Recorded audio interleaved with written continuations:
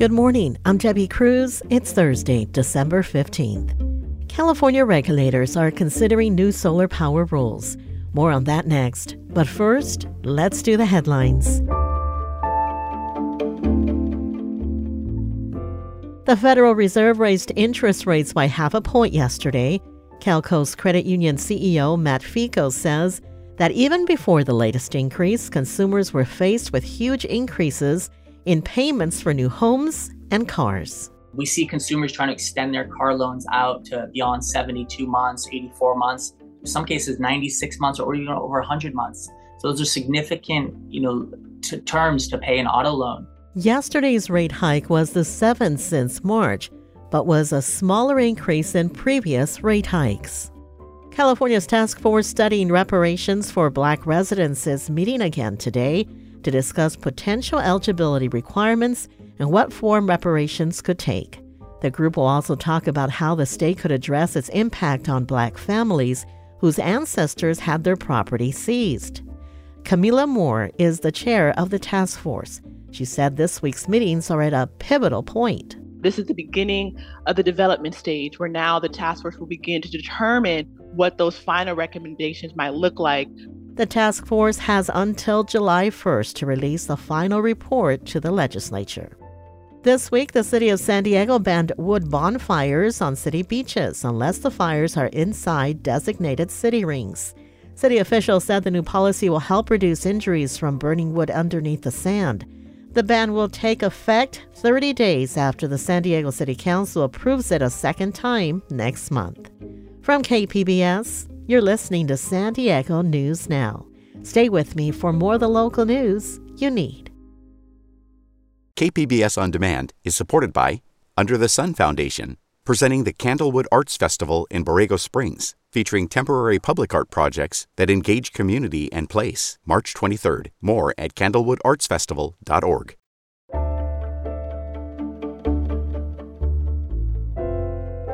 The uncertainty clouding California's solar marketplace could be settled this week as regulators consider a proposal that changes the rules for electricity generated by rooftop solar.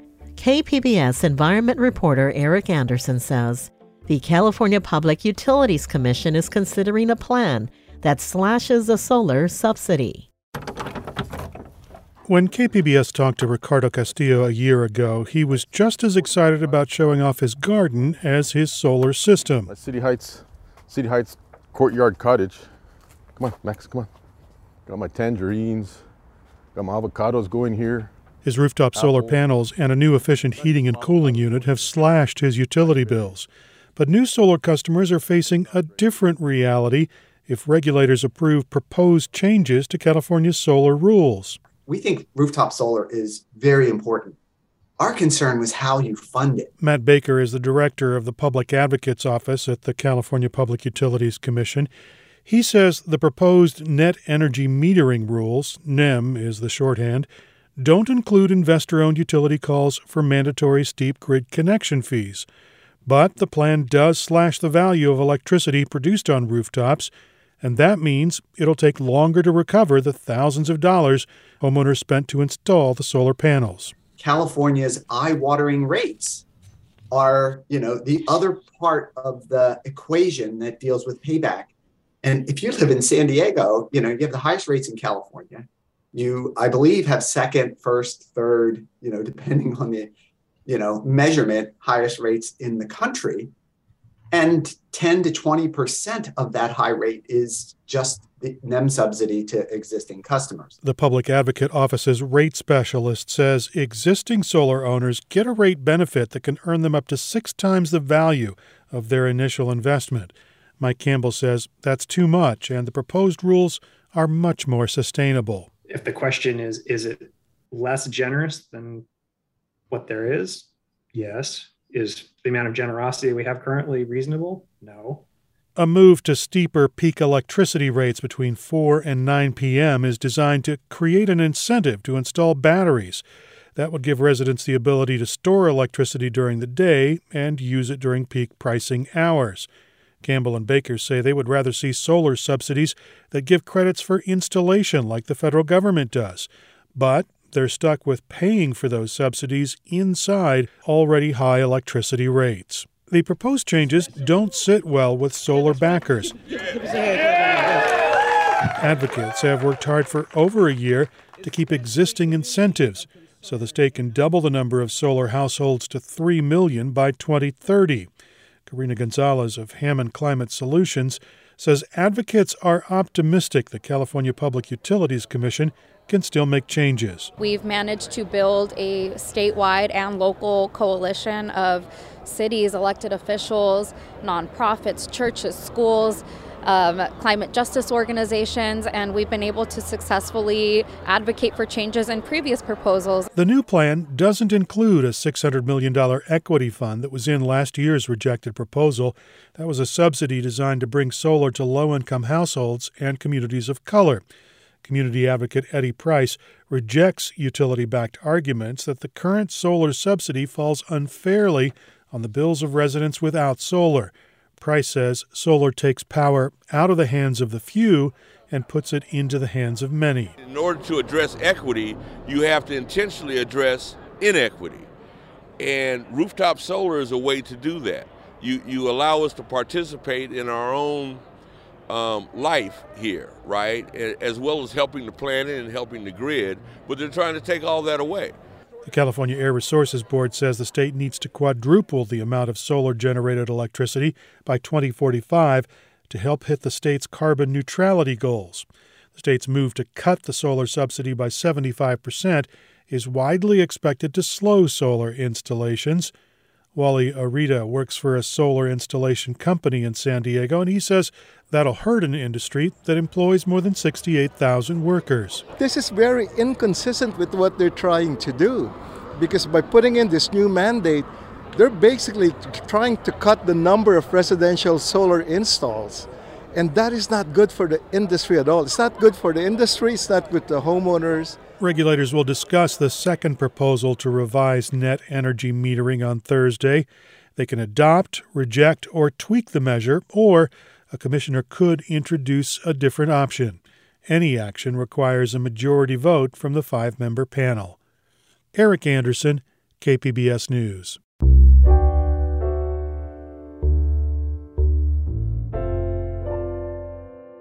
Baja California prosecutors this week sentenced 2 cartel hitmen to 25 years for the murder of journalist Margarito Martinez. Martinez was one of 2 Tijuana journalists gunned down in January. KPBS reporter Gustavo Solis has details. Sonia de Anda attended every single court hearing in Tijuana for Margarito Martinez's murder trial. Prosecutors recounted some of the most gruesome details during the 5-hour sentencing hearing on December 12th. She says that the cartel hitmen hunted down the 49-year-old photojournalist as if he were their prey.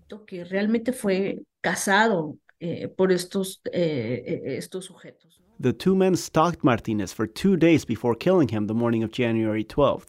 An assassin identified as El Uber shot Martinez 3 times in the back while another man, known as El Huesos, filmed the whole thing. Prosecutors say that they were each paid $1,000. Prosecutors also identified the alleged mastermind of the murder, a man known as Cabo 20. He is currently in jail for another murder and has not been formally charged in Martinez's death. Gustavo Solis, KPBS News. A group of SDSU students gathered for a march on campus yesterday. KPBS reporter Melissa May spoke with the organizer. The San Diego District Attorney announced last week that no charges were going to be filed for the alleged sexual assault that took place in the college area over a year ago.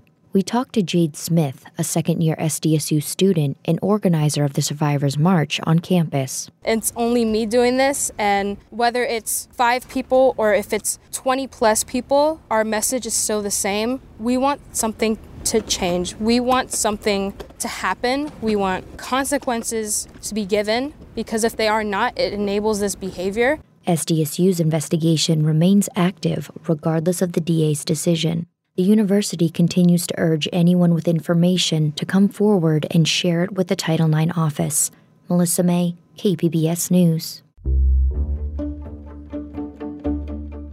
Coming up, a place to lounge around with cats. We'll have that story and more next, just after the break.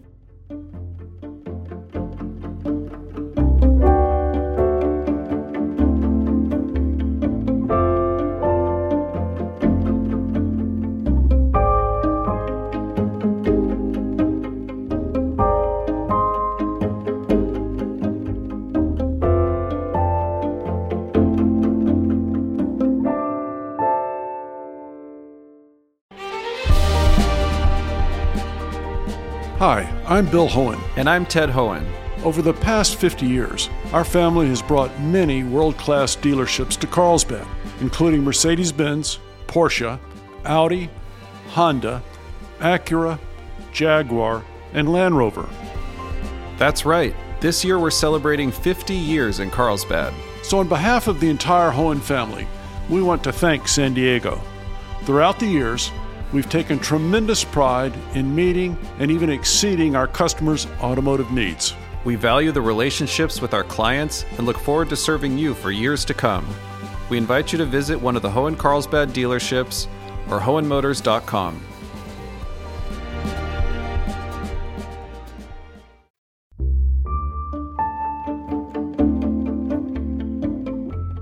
A local nonprofit is hoping to bring holiday cheer to a group of seniors. KPBS North County reporter Tanya Thorne tells us more. This week, the Encinitas Community Resource Center is giving residents at the Cantabria Senior Homes a holiday gift. Rebecca Nussbaum is with the Community Resource Center. What we really find is that the holidays bring a lot of stress to families and individuals, especially living in a low income, because they have the pressure of the holidays they want to be able to provide to their family, but oftentimes are not able to. And so we really want to alleviate that stress while also offering them a brighter holiday experience. She says the senior holiday gifts are just a portion of the annual traditions the center does. They also fill holiday backpacks for people experiencing homelessness and take families in need shopping. Into the new year, their headquarters will be expanding into the building they purchased next door. Tanya Thorne, KPBS News.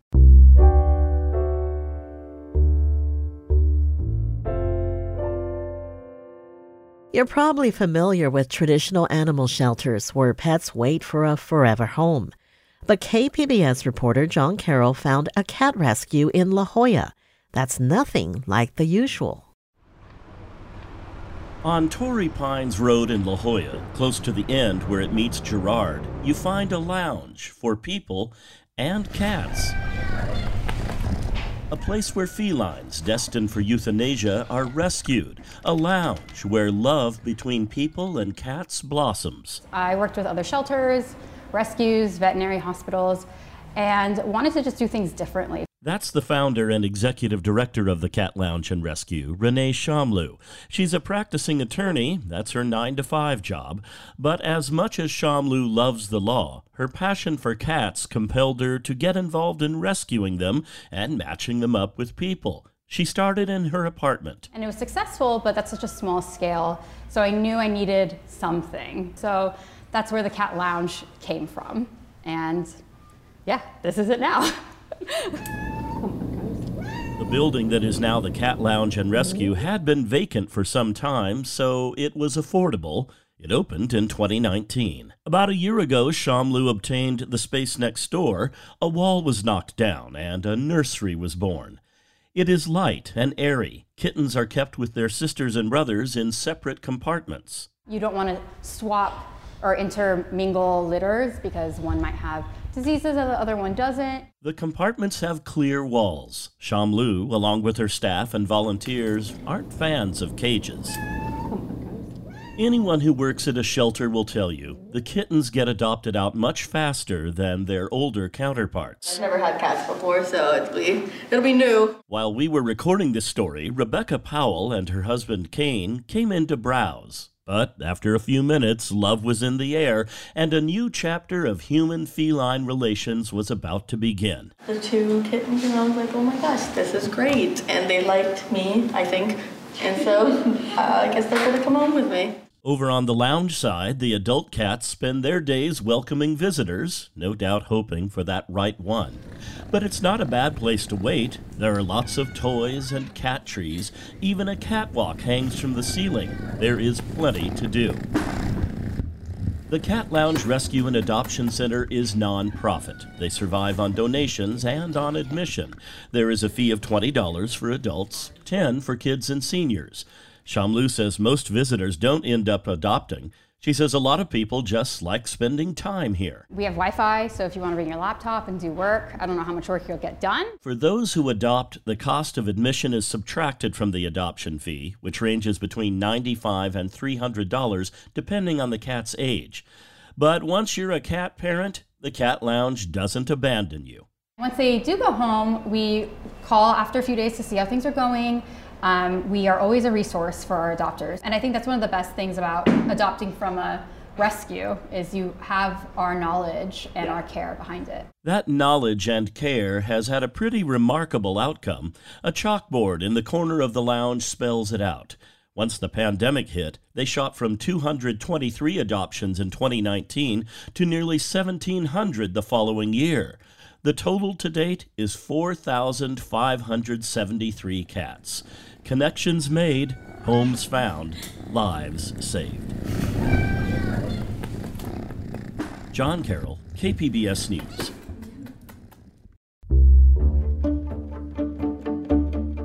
That's it for the podcast today. As always, you can find more San Diego news online at kpbs.org. I'm Debbie Cruz. Thanks for listening and have a great day.